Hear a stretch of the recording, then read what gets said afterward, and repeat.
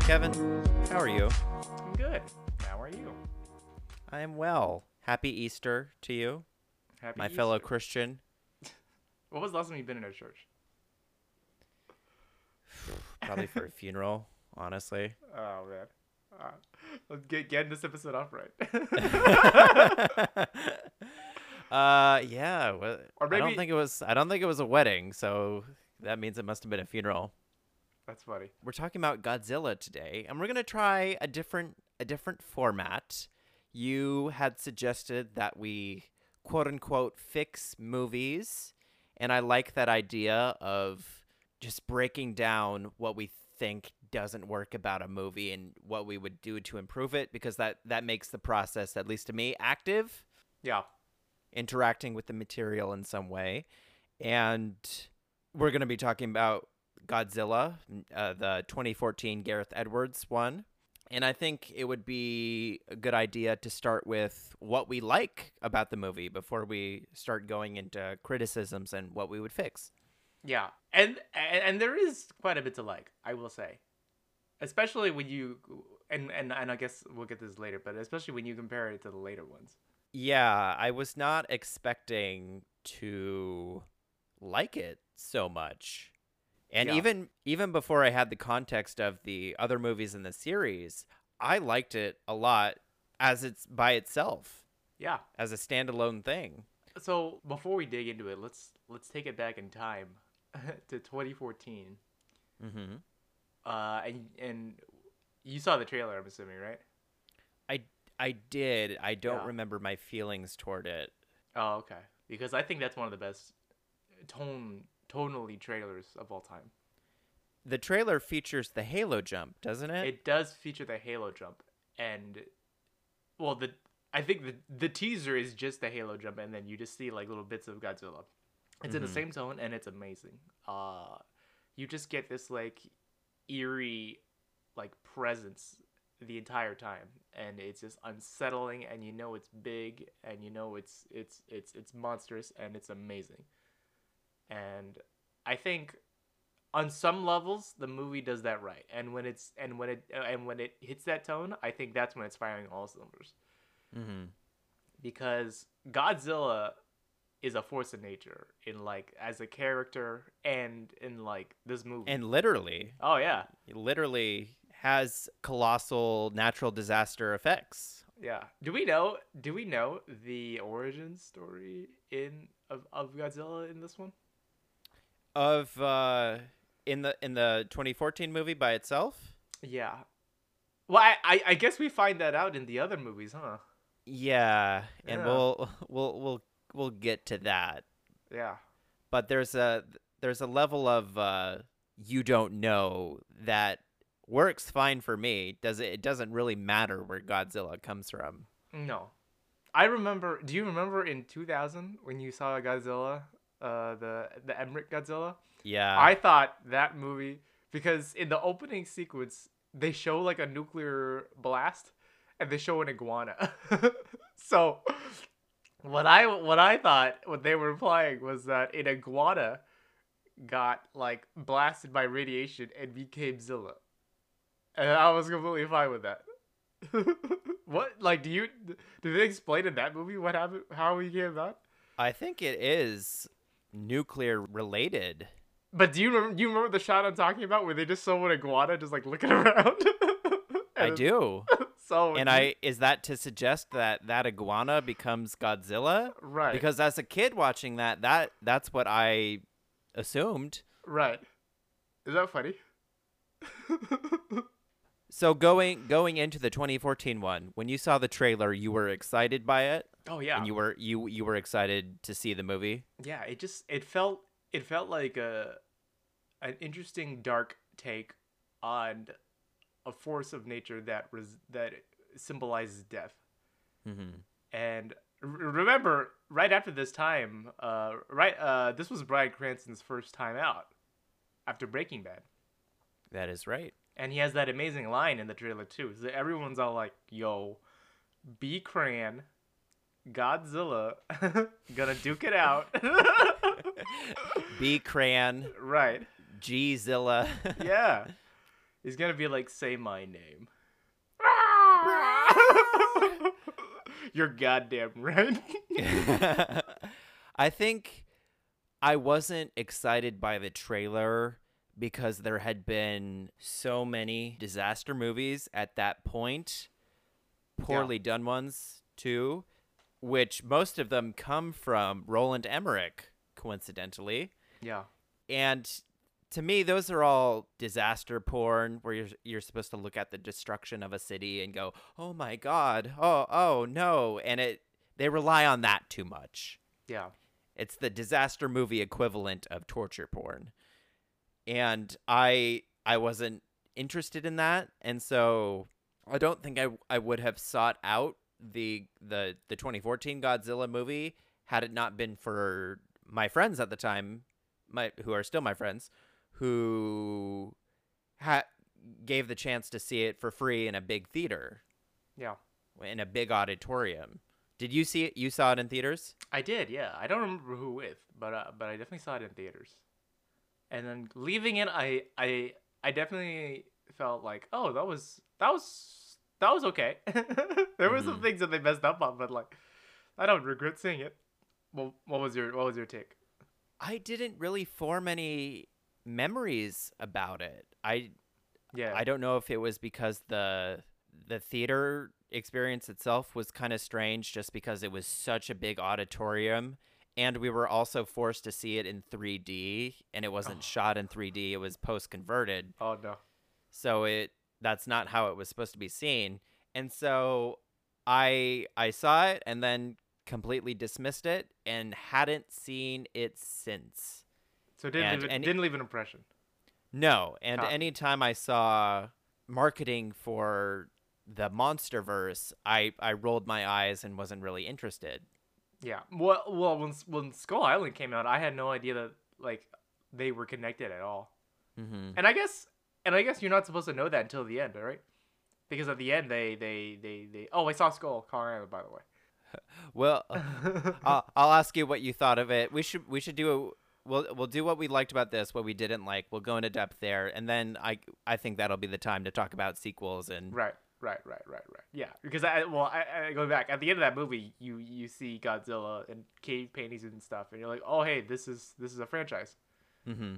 7 years removed from the release of Godzilla, we both saw it again. Yeah, and like I said before, I came away really enjoying it and appreciating the experience it created. Yeah. Even just from my living room with a sound bar and a nice TV. Yeah. Well, talk about what it did right the first time is that they do such a good job of showing how big he fucking is, right? Mm-hmm. He is massive. That scene when like he first shows up in Hawaii, I think is a great introduction, because you just see like the destruction of his presence first, right? Mm-hmm. He's walking, he's like flooding all the streets and everything. And as he like takes steps, like buildings like start falling down and all that stuff. And I think it's really good. Mm-hmm. And conclude he's like a force of nature, and that happens throughout, right? There's a scene in like at the Golden Gate Bridge where he comes in again. I love that scene. Yeah, we're getting into it, but like my favorite is like when he's not even fully out of the water, just his spikes are out of the water, and it's lifting up these ships, and all they can do is just shoot at the spikes, and it's amazing. He's such a force of nature, and I think they do a really good job of like showing that. They do, and when he makes his first appearance in Hawaii, and you see the tide receding before he even makes an appearance, the movie does a great job of before and after, and I think what it excels in so much is creating the world around Godzilla for him to wreak havoc on, and giving everything weight and sound so that when he is destroying it, it's effective and scary. Because that's the scariest thing about Godzilla is he is indifferent about the humans in this one. Right. To really paint that that image out. There's a that same scene on the Golden Gate Bridge. It's you see that through the perspective of a bunch of kids on a school bus. Mm-hmm. And so there's a shot of like where you're from the perspective of the kids, and Godzilla's like fully out of the water now, and then you're in the bus and is driving, and all you hear is just kids screaming like terrified out of their goddamn minds, and it's amazing. Mm-hmm. And I think one of the rules that I don't know if they formally made this rule, but it seems like they stuck to it, was to always show Godzilla from a human perspective, and not from a camera angle that didn't exist. Mm-hmm. And doing so puts you on the ground during the construction. Every time Godzilla was doing something in this movie, he felt real to me. Mm-hmm. A big criticism when this movie first came out is, well, he's barely in it. I came to see Godzilla, and he has 8 minutes or 10 minutes of screen time. And I like that he has that little screen time, because it draws attention to what he does, to the destruction, which is, to me, is the more interesting part. I don't care about Godzilla engaging in choreography with a alien force. He is the Force. Yeah. Yeah, I want more of that. I don't think there was enough. Like I want like 5 scenes of that. Mm-hmm. Because we'll get into this when we talk about what we didn't like, but like I feel like the mutos kind of make the movie feels kind of disjointed, because it takes focus away from all that force of nature that is Godzilla right now. I keep saying that, but it really iterates it. There's a shot where in Hawaii when they like shoot flares, because you don't see Godzilla at this point, and then when the flares come down, you just see like a small side of him, and it's supposed to illuminate the entire thing. And like imagine sitting in the theater and seeing this, and there's a shot like when they're halo jumping down, and then you're as you were saying, the perspective of the halo jumper, and you just see his like a quarter of his face, his eyes. Mm-hmm. And this is like on a huge screen like theater. It's like it's crazy huge. And I think what this movie succeeds in doing that the others don't is it doesn't wallow, or it doesn't focus too much on the destruction. Yes, there is the destruction, but it's always contextualized in the human element that's being damaged at the same time. Yeah. It could have very easily been a road trip movie of, okay, where are we going to destroy next? And that's when I saw the trailer the first time, and they have the shot of the Statue of Liberty, which turns out to be in Las Vegas, but that's always the big cliche of, oh, we're gonna destroy all the landmarks, and I was concerned about that, but it doesn't overdo it with that. Yeah. No, it definitely knows not to be too kooky. Doing so creates a human cost at the same time, because if it's just people, if it's just city being destroyed after the other, you lose the value of that. It's if everything is destroyed, then nothing's important. But You're right. showing it the way it does, there's really stakes to every single encounter. So you're saying you want to see a Cloverfield Godzilla, What do you mean?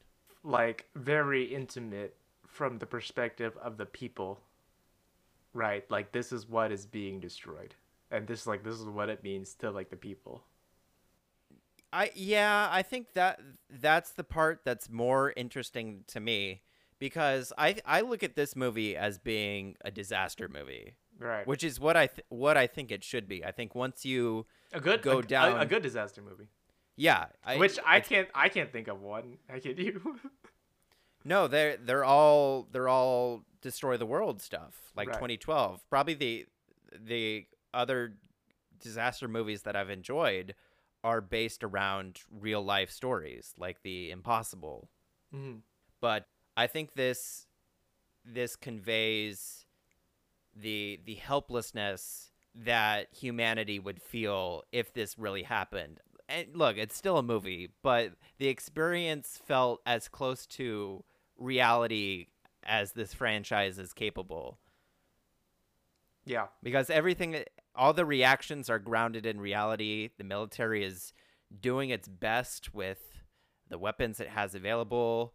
People are helpless, and you really get a sense of that with that shot of, the plane that's downed, and all the cars are trying to get around it. Is this after the Mutos EMP? I think it's right before Las Vegas, Okay. Okay. and Okay. so they're covering. It's a news shot, and there's just so much traffic.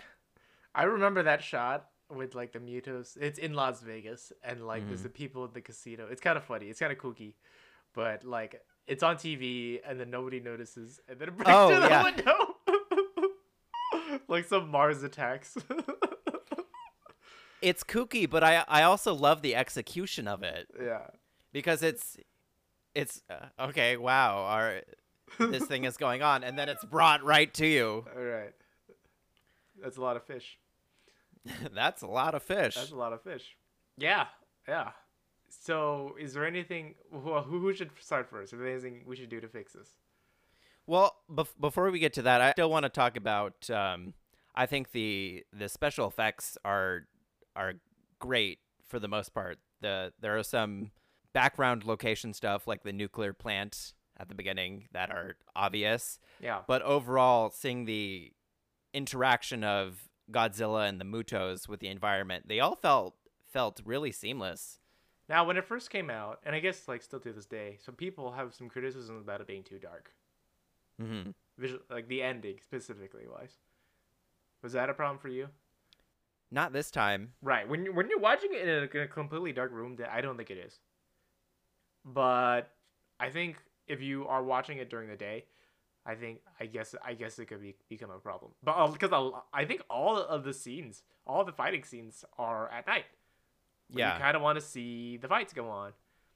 I mean, it's good when like you're revealing him and it's like he's his dark ominous presence. But like when you're in the fights with the Mutos, I could see how like you want to see like some of the stuff go on. Mm-hmm.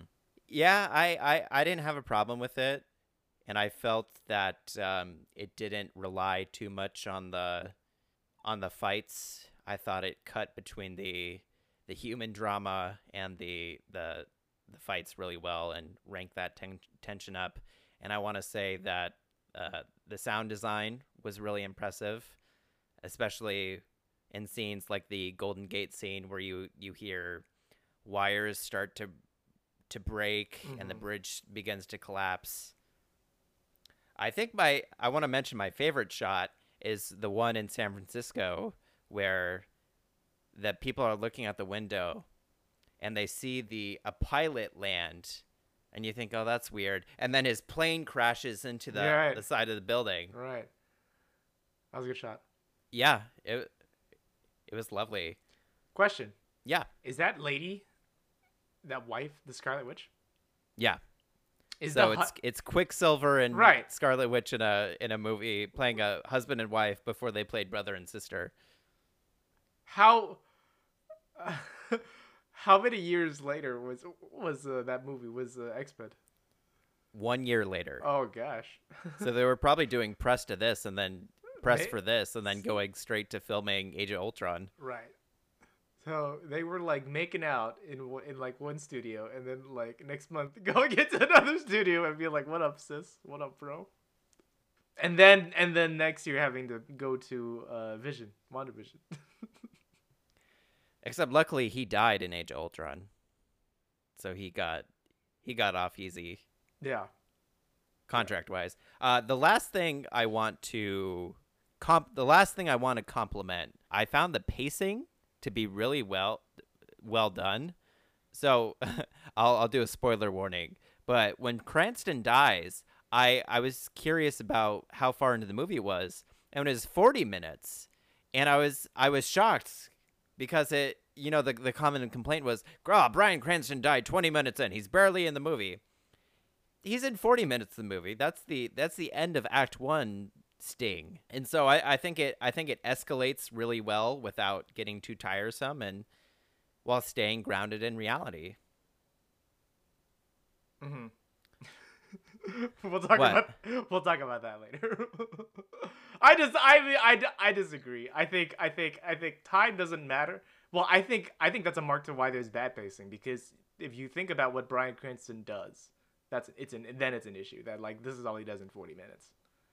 Like what does he do? Well, okay. Right? Before we get to that, is there anything else that you want to compliment the movie on? No. I think the biggest thing that it gets right is that it makes Godzilla feel big and powerful and strong, and like Mm-hmm. this force of death. And I think and I think it was a really good direction that we haven't seen before. Mm-hmm. Because ever after like the very first Godzilla, which not a lot of people have seen, me included, he's just been like this like guy in a dinosaur suit who just like goes around and like wrecks cities and stuff. You know, Mm-hmm. he's not scary, which is No. weird for like a colossal radioactive dinosaur with atomic breath. And I think he feels scary in Yeah, this one. absolutely. So segueing over into the things that we would fix about it, what's on your list? All right, the biggest thing about this movie that I feel is holding it back is how disjointed it feels. Like, Really? yes, it feels incredibly disjointed. And I feel that part of this is because there's so many characters that don't do anything. You know Sally Hawkins is in this movie? Mm-hmm. You know what did she do? You know Ken Watanabe is in this movie? And all he does is just like stand around and look at the destruction and be like, what is happening?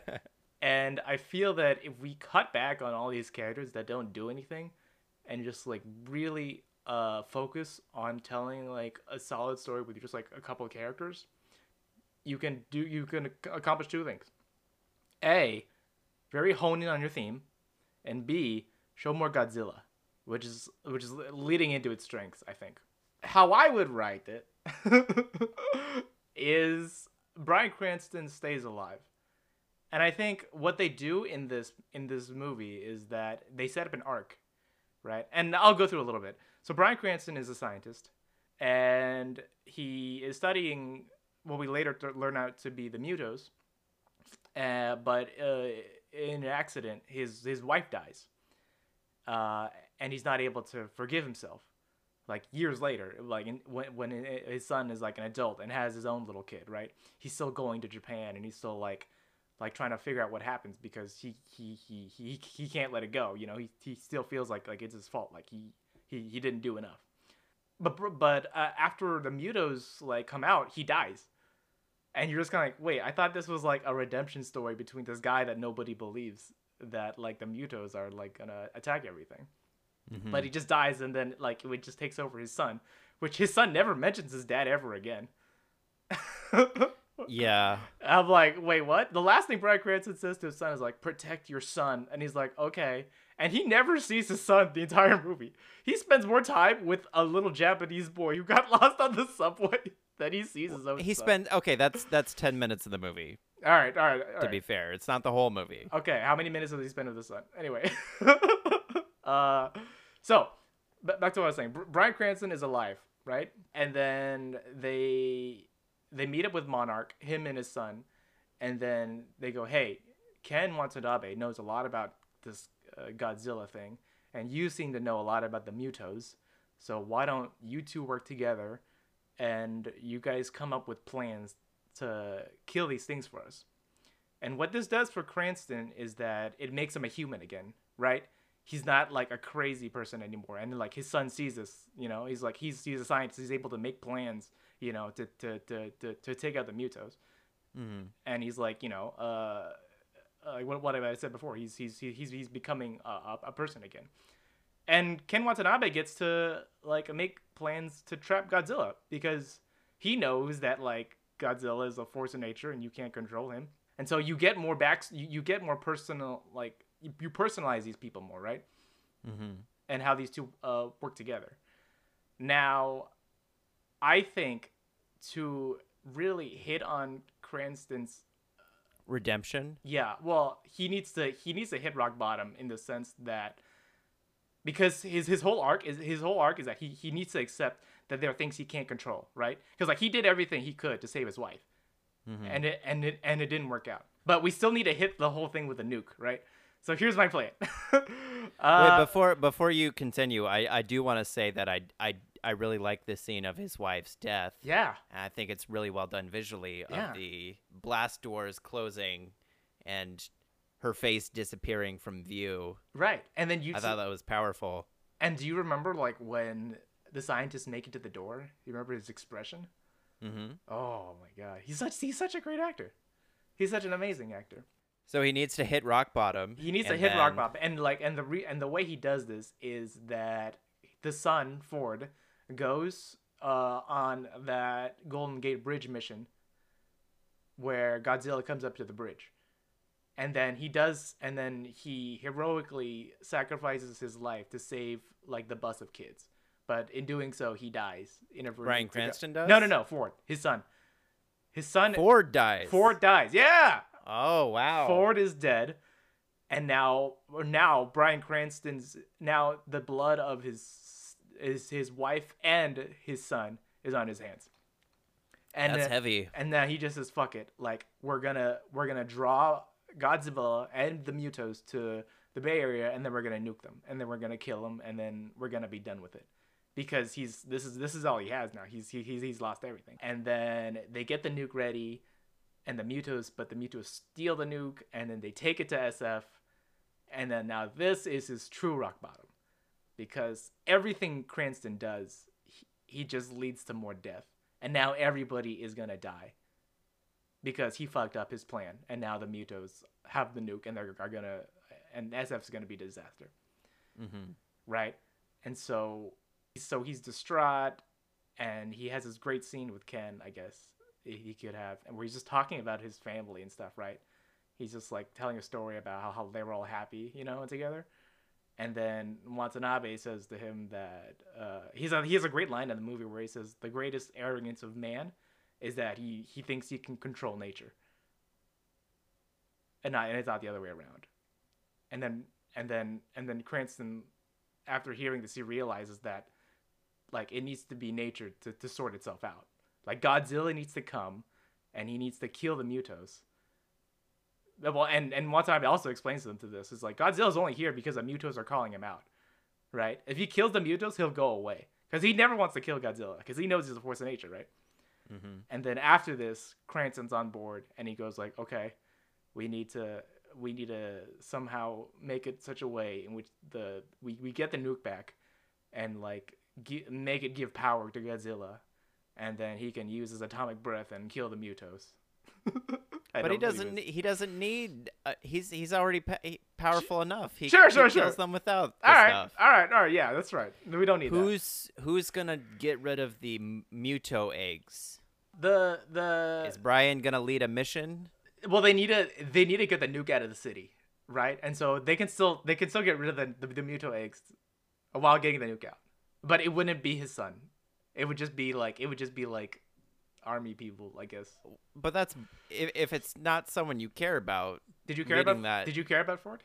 I did, I did it. but let me explain to you my take on the movie right now is that I think its weakest point is the human characters, and that being said, I think Ford has to be your surrogate throughout the movie to put a face on the destruction. Yeah.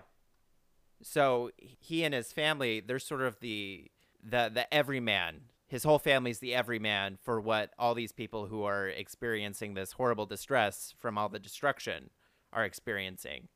And so Yeah. it's not necessarily Ford's victory, but it's humanity's victory in him killing the eggs and him trying to get the nuke out of SF at the end. I guess. But the issue with that is that Ford makes very little contact with Godzilla. Or with the Mutos. He sees them tangentially, but he's... But I'm fine with that. Okay. So I is don't so need is them but to have like a. is there a human face on it? Oh There so is a human face because he's dealing with the effects of Godzilla, and I think that's way more interesting than uh, someone communicating with King Kong in sign language. oh no that's we'll get to that. I don't need them to have a relationship with the Force. I just need them to realize that what they do is futile, Yeah. and they need to do what he can, which Yeah. is destroy the eggs and try to get the nuke out of the city. Right. Yeah. That's what. Okay. So here's I completely agree with you, and I think you have a really interesting character in that in his wife, who is a nurse, who they Hmm. completely mess up in this movie. She does nothing. She does absolutely nothing. She just kind of looks at the destruction. Everyone just kind of Ken Watanabe's in this movie. I mean, because like obviously there's nothing you can do, but like as a nurse, it is your impetus to help people, no matter what the situation is. Like Yeah. you need to fight back against like this thing that is that you can't control because it's your job. And I think with the theme that I'm building around here is that you need to accept things that you can't control. I think you can do a lot of interesting things with his wife. She can be your impetus. She can like look at all this destruction and be like, I can't accept this. I need to help these people even if I know like this thing's gonna kill me. And I think that's a more human look at it too, because like anyway, yeah. Yeah, my only concern with that is that would add to the movie. I'm okay with her lack of something to do because there aren't really a lot of scenes that there I don't think there are any scenes, at least for me, that are asking me to care about someone who I don't really care about. Whenever she is shown reacting, it's also putting something else into context, like, okay, the aliens have arrived in SF, the people are going down into the bunker. I would be interested to see that element put in, like, okay, what think of the children in Helm's Deep. Cut back between that and that. I'm just worried about that would make the movie longer and have pacing issues. Yeah, but with Ford being dead, you cut out a lot of these like I'm the only bomb disposal in the world, guys. Well, it wasn't in the world. It just he was at the right he was in the right place at the right time multiple times. There's no one else. It's like there's like they say they have a guy. He's like, we got a guy. You don't have to do this. I was like, nah, this is my family. I was like, okay, well, there's a lot of families. Do out they there. say that they have a guy? I don't remember that. Yeah, they already have a guy. Before it's like, hey, I need to get back home. Can I actually do it? And they're like, we can just give you a ride, man. You don't have to. We already have a guy. What's funny in this movie is that when they have that plan to nuke both the Mutos and Godzilla, Sally Hawkins straight out says, "You know Godzilla like lives off radiation, right?" And she says immediately after. And so what that does is kill the dramatic tension completely, because when you see them like go off and set off the nuke and like plan all these things, you're like, hang on, I already know this isn't gonna work out. Why are you spending like 30 minutes doing this? Weren't they just trying to kill the Mutos at that point? No. To me, it just seemed like, okay, we have this nuke. We're going to get rid of the Mutos and then worry about Godzilla afterwards. Was their plan not to kill them both? Even so, it, Wasn't their plan to kill them both with the blast? that's what they were hoping to do. But if they know that it won't kill Godzilla, they still have the hope that it might kill the Mutos. So the plan, my point is, the plan isn't completely moot. Okay. And they have the knowledge that Godzilla would probably retreat once the challenge is done. Did you believe that was going to be the plan though going into it? Did you believe that was going to work out though? To be honest, my memory is shot right now. Even upon second viewing, it's very little impression. I remember Godzilla. Well, it's one of those things where my memories about the experience itself are so strong and positive, Yeah. and I'm thinking more about how much I like the execution. Yeah. It felt close to pure cinema more times than it didn't. Right. Yeah. But can I pitch to you my Ford adjustments? Yeah. When I watch a movie and I'm taking stock of issues I have, I don't try to change it too much because I think it's a cool exercise to take what you have and how can you shape it into something that still works and you can keep your elements. And I may be reaching with this. What I noticed on this watch is this motif of the family unit.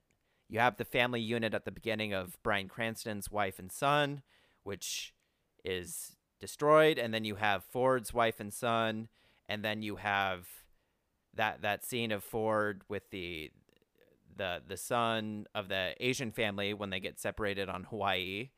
And then you have the then you have the male and female mutos and their That's eggs. right. Like I said, That's I true. may be reaching too much. No.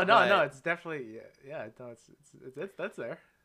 But I think there was a missed opportunity to really develop that relationship between Ford and his dad. Maybe make Ford even more estranged from his dad.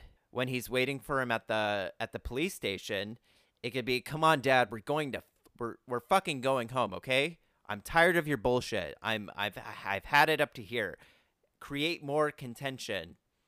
And then Bryan Cranston has to convince him to go to the part of Japan where they were, that is a ghost town now. And then Ford begins to realize, oh, maybe my dad was right about this. And then when his dad dies, have a moment of, oh my God, my relationship with my dad has been fraught all these years, and I wasted all that time not having a relationship with him, and he was right, and now he's gone. Have that moment of realization, and then he's driven to, I need to finish what my dad's work is. I need to sort of avenge my mom, and I need to bring the Mutos down.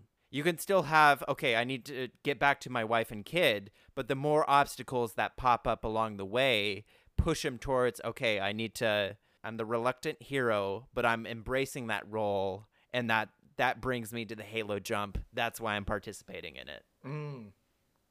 Yeah. No, that is interesting, yeah.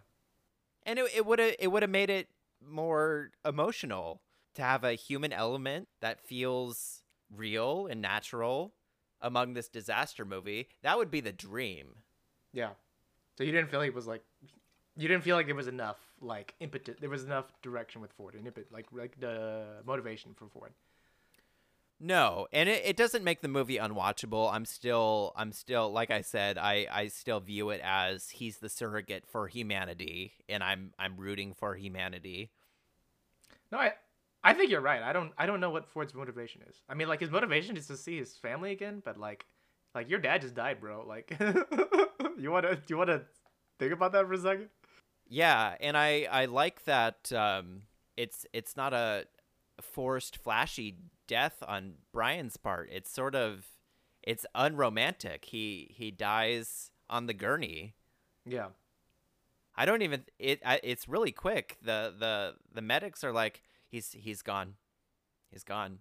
And that could have been the moment of strong emotion. Yeah. To further strengthen that between like the father and son dynamic, would you make it where a decision that Ford makes somehow kind of like leads to Bryan Cranston's death, and in a way that Bryan feels like, you know, his wife's death is on his hands, that like Ford feels that, okay, now it's my job to avenge my father because like I actually had a hand in this?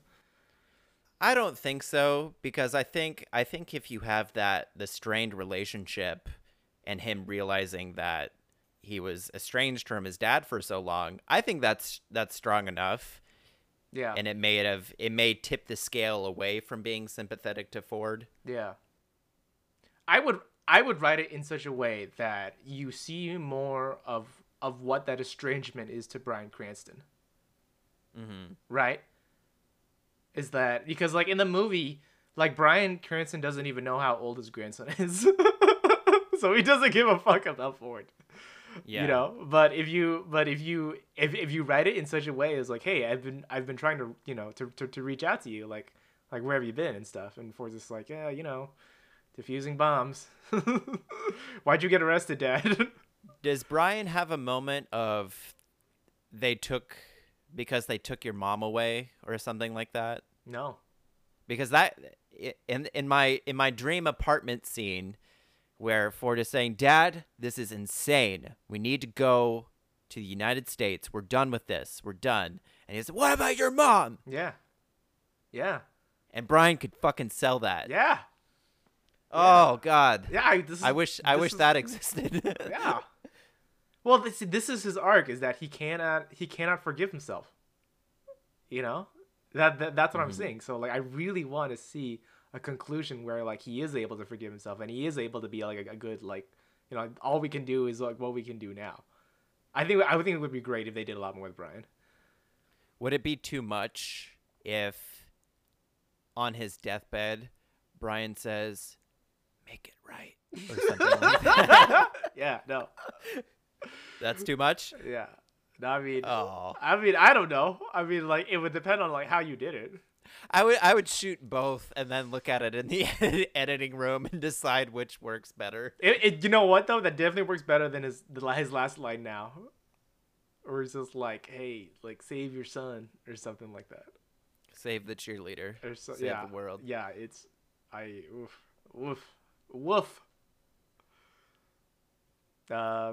Yeah. But overall, I really enjoyed this movie. I would go so far as to, if I had a fantastic, not that I have a problem with my system right now, but if I had the dream home theater system, I would buy this on 4K and watch it regularly. I had that fun a time. Yeah. Now, does HBO Go have 4K? It does. It Okay. does. But So, yeah. for whatever reason, Movies are not. both Godzilla movies were in HD, which it still looked great. It Both just as wasn't in 4K. Both as in King of the Monsters? Yeah, Okay. that one too. Okay. Interesting. Whereas the Kong versus Godzilla was 4K. Interesting. Could you tell the difference? Slightly so. My TV had a little trouble buffering at some points. And that's how you could tell. But yeah, honestly.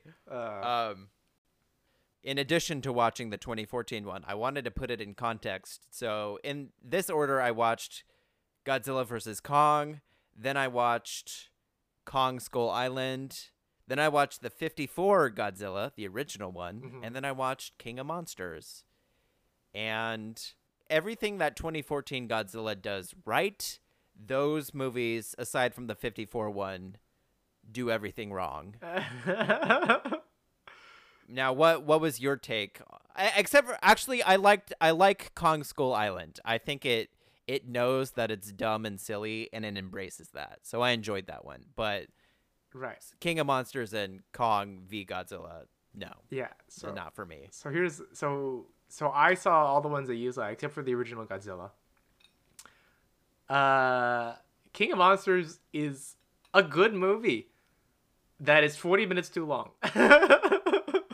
It's so slow. I mean, in the beginning, the pacing is perfect, don't you think?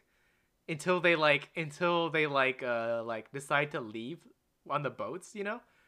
Mm-hmm. I think it did a great job of like moving it along, getting you on the island, and then once you're on the island, cool shit happens. That scene when the helicopter scene with Kong is amazing. Oh my god. Sorry, you're talking about Kong Skull Island? Yeah, I'm sorry. Yeah.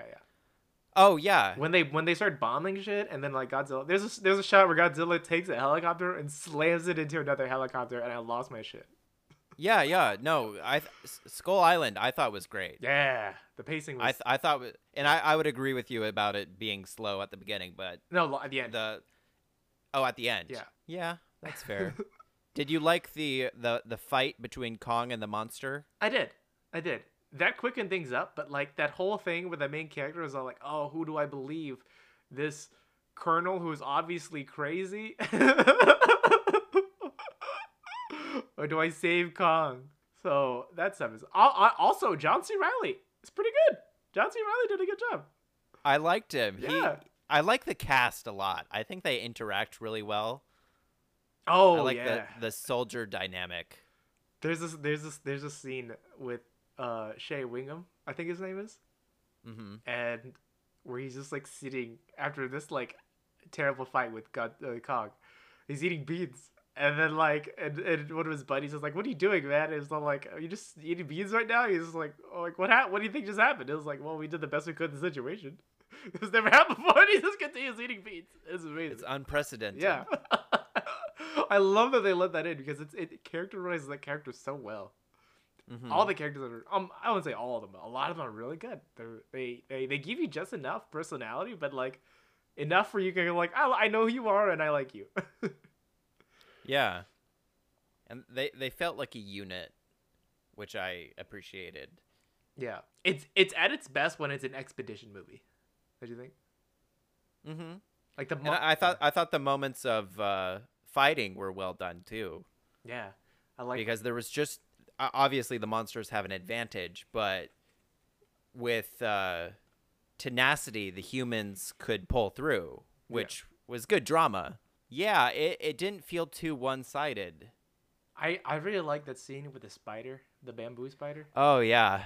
That was great. It's icky.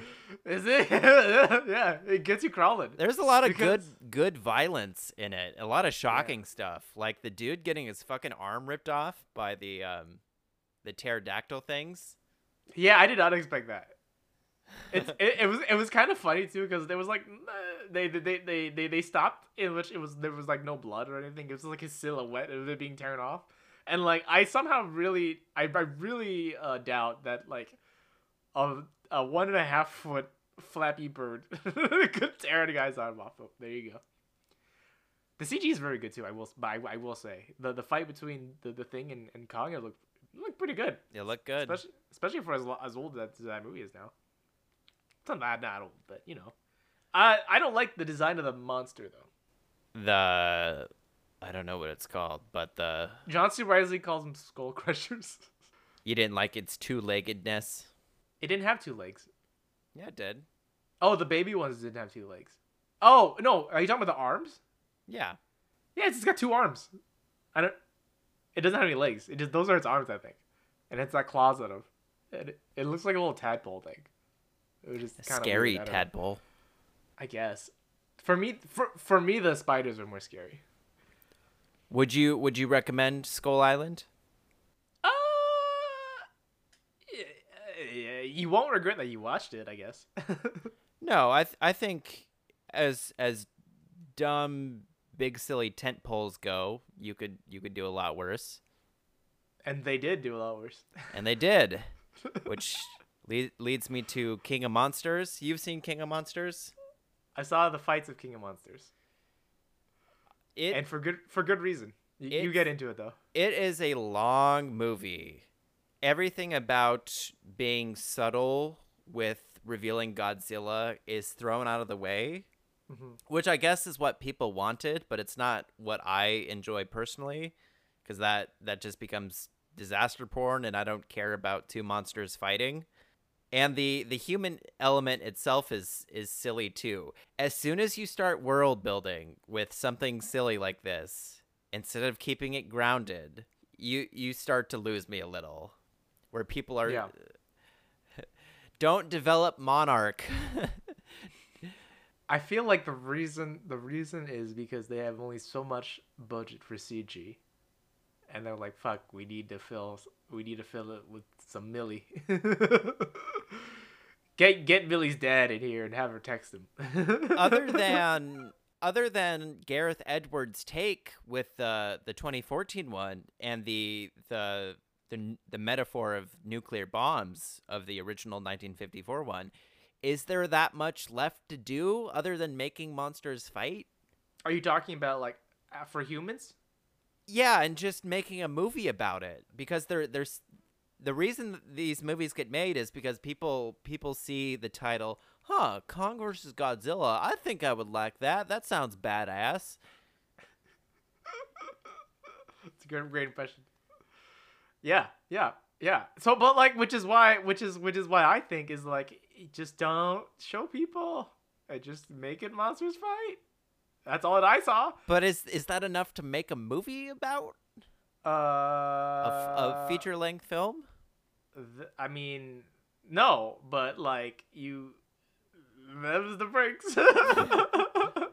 You know what I'm saying? Well, you can write your story in such a way that takes focus off the humans. Does that make sense? Mm-hmm. And I guess that's what that like. And that is not what they did with King of the Monsters. King of the Monsters really leaned into the whole family thing, Yes, they did.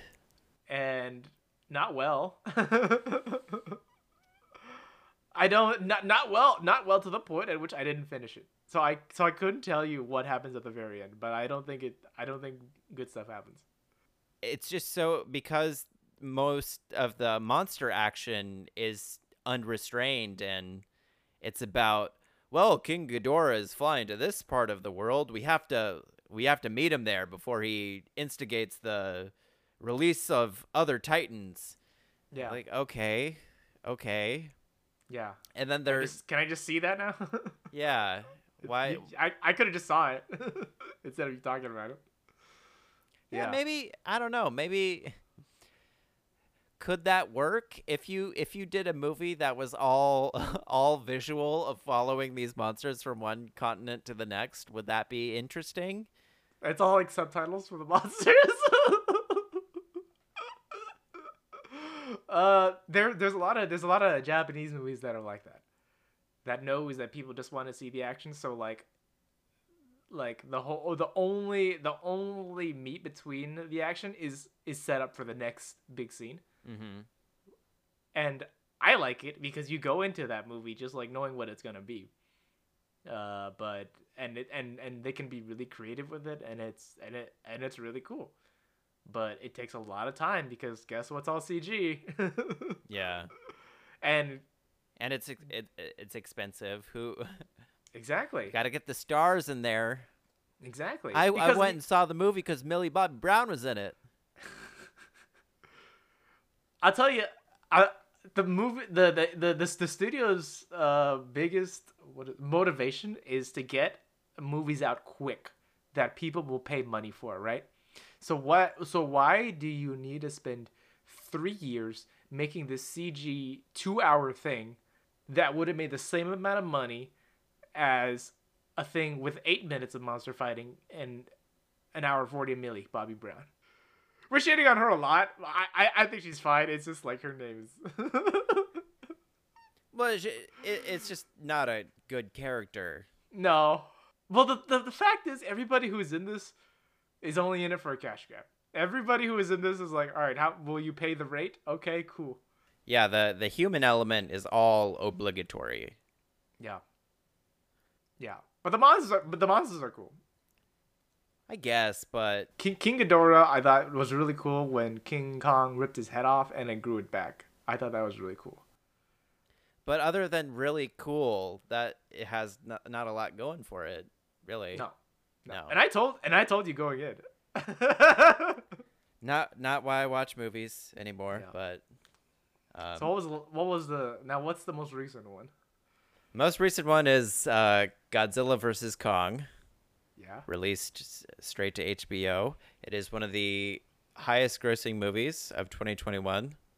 How much money has it made now? It's made 100 over billion? Yeah, it's I was a little impressed by how it was doing given the quality of the movie and the time in which we are living. But Given zero competition. yeah. Where to even start with this one? Should we explain the plot a little bit or no? Or we just get into how we feel about it? No, I don't want to talk about it too long, but You already get a sense of how he feels, folks. Now I have a question though, because I just watched the fight scenes. Yeah. Is it true in that Godzilla killed all the monsters? I guess that part must have gone by quick because King of Monsters ends with all these titans worshipping Godzilla. Yeah. And then Mothra not saves anymore. His life. Yeah, didn't Mothra give his power to Godzilla so he could kill King Ghidorah? Yeah. And so now Godzilla kills Mothra? Is that right? No, Mothra sacrificed herself. But then the movie ends with all the other titans bowing to Godzilla. Right, because he's the king. Yeah, but I guess no more. That's too expensive of effects to keep incorporating in. Now, okay, now why does he kill them? Because he's aggressive.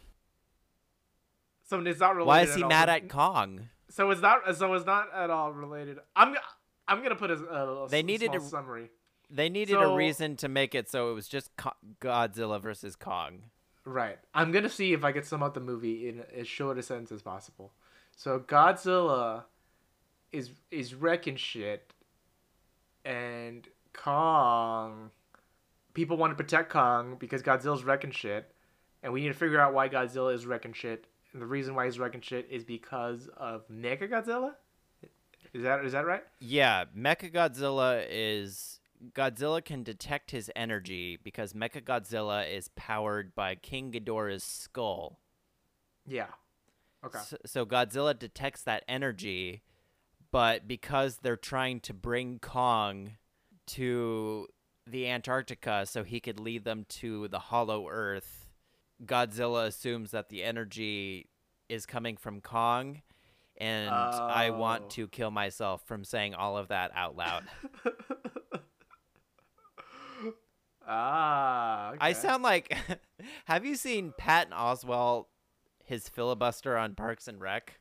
No. Oh, yeah. I have. It doesn't feel far removed from that.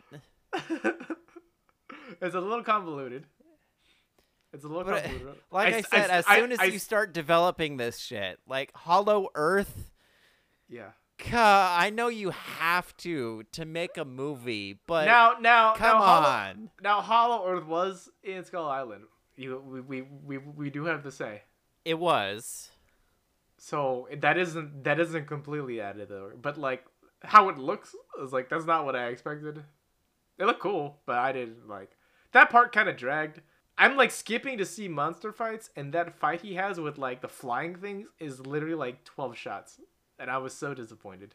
Mm-hmm. There's only really 2 set pieces in it. And one's the boat scene. Yeah. And the other is Hong Kong. Yeah. Now, right from the get-go, your experience in watching this, were you just like from the start, like, I don't, like, walk me through, like, how you feeling this entire time? Because you texted me 40 minutes in, and you're like, I don't know about this. I had just watched the 2014 one, and I was weighing whether I wanted it to catch up on the other ones. Yeah. But I also was I was kind of excited to see it because big event movie. Godzilla, and just with how thin the whole thing is, it's all about getting the monsters to fight, which is the least interesting thing to me. And so the human element was thin. Millie Bobby Brown's character, her plot thread is so bad in this. It's so tacked on. It was obvious that they just needed to add length to the movie. Yeah. Its stupidity started to wear on me, which is why I texted you so soon into it saying, I feel dumb inside, or I feel dead inside. I wonder if like this is like a Transformers kind of movie. I think it's a little worse than that. Yeah. In a way, because the Transformers, the first Transformers, those all feel grounded in the reality of the world. Okay, it's kind of like the first Godzilla. The weapons that the humans have to deal with Godzilla are real. Yeah. And I feel like that's the same with the Transformers thing. They don't get to the point where we've developed a laser cannon. I could be wrong, but does that happen? I know they develop special bullets. I don't believe so, no. But like they did a good job of like setting a level of like kooky and be like, here is the plot that we're gonna follow out the entire series, and then they kind of more or less do that. This series is getting progressively kookier, and I don't know where it has to go, because if you look at the history of the Godzilla movies, after the first one, it's just Godzilla versus Rodan, Godzilla versus Mothra, Godzilla versus King Ghidorah, Godzilla versus Mechagodzilla. I don't think Hollywood has it's not the same anymore. They're too Yeah. expensive, and they're going to be too similar to one another to be interesting enough to have that audience. So I don't think they have anywhere to go, honestly. I think this is an example of like they have a lot of places they go because it'll make $100 billion and it doesn't matter what you do. It's going to make $100 billion, huh? It's gonna make It's gonna. I don't know, how much money did it make? 100 million. I think it made 150. $150 million on like it's not even a week yet. Yeah. Woo! Yeah, you can do like Ghidorah versus Mechagodzilla, and people would watch that shit. You know that It's made 285. 285. That was the budget, right? Yeah, it's It broke even in like one day. well, it's gotten past its budget. It still needs to get to 400 million. Oh yeah, marketing and stuff. Yeah. Yeah.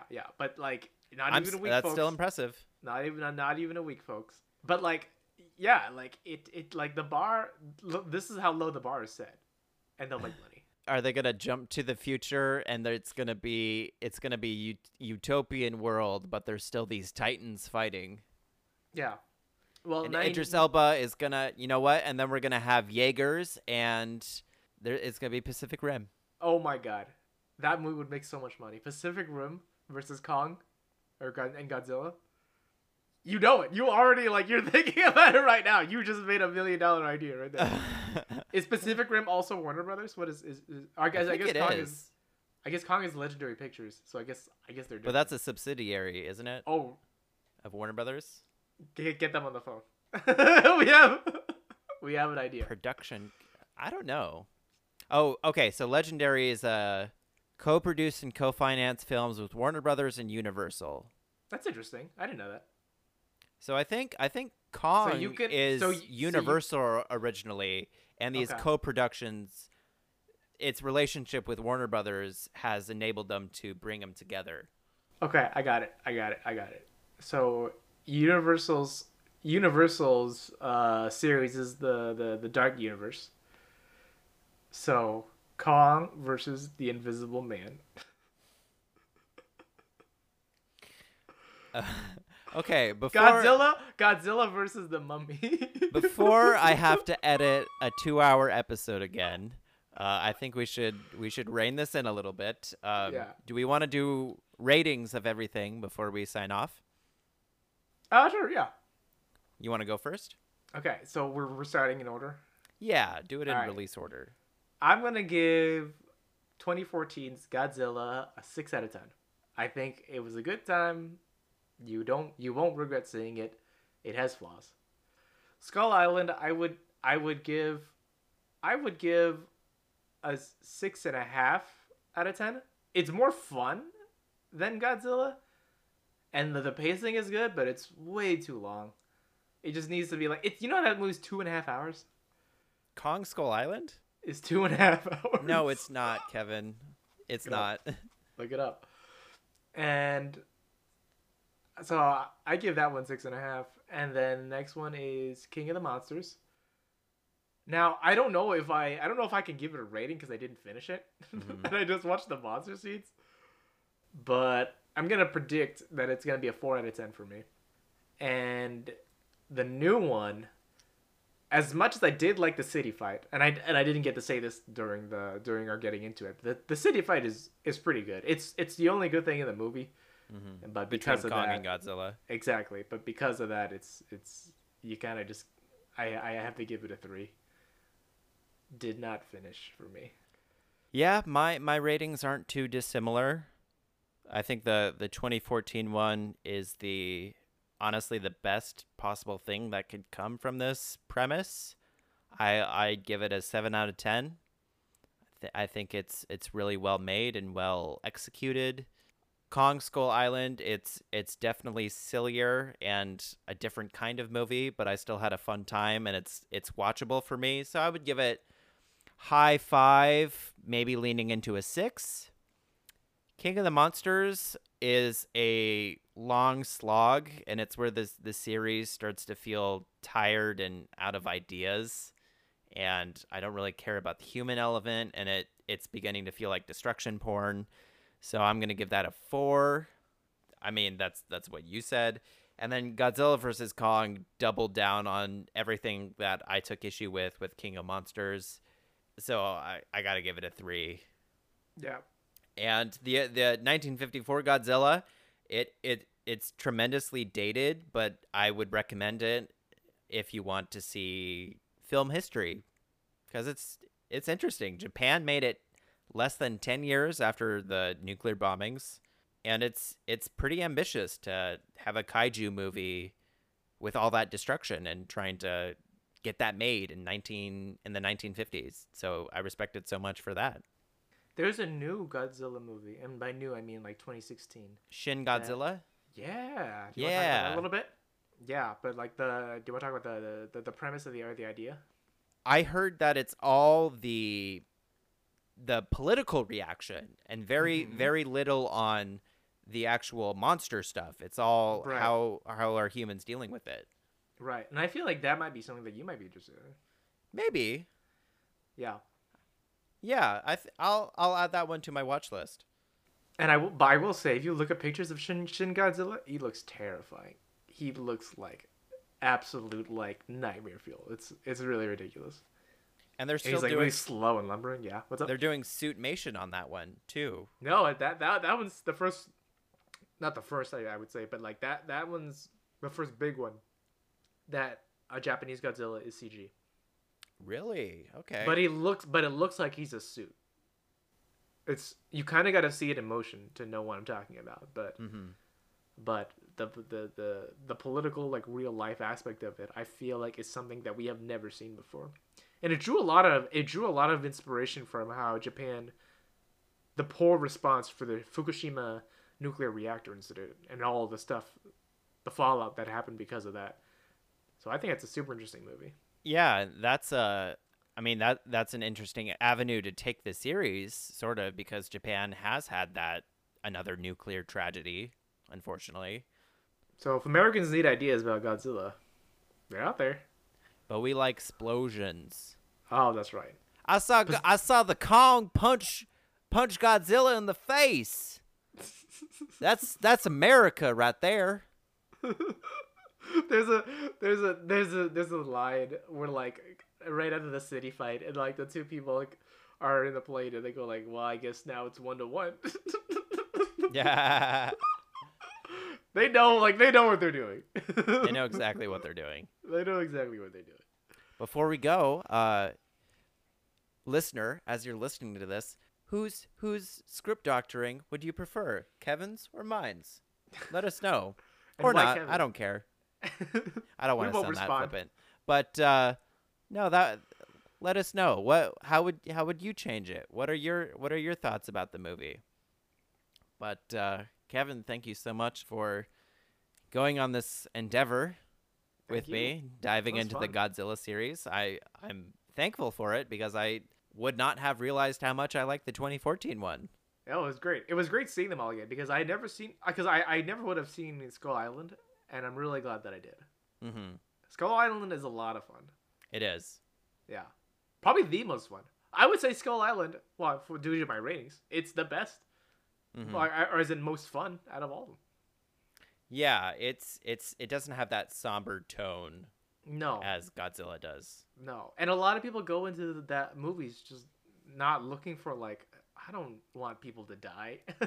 Yeah, you just want escapism. Right. I just want to see a big bamboo spider. Yeah. All right. All right. This is Super Serious Movie Men. Thank you guys so much. Bye-bye.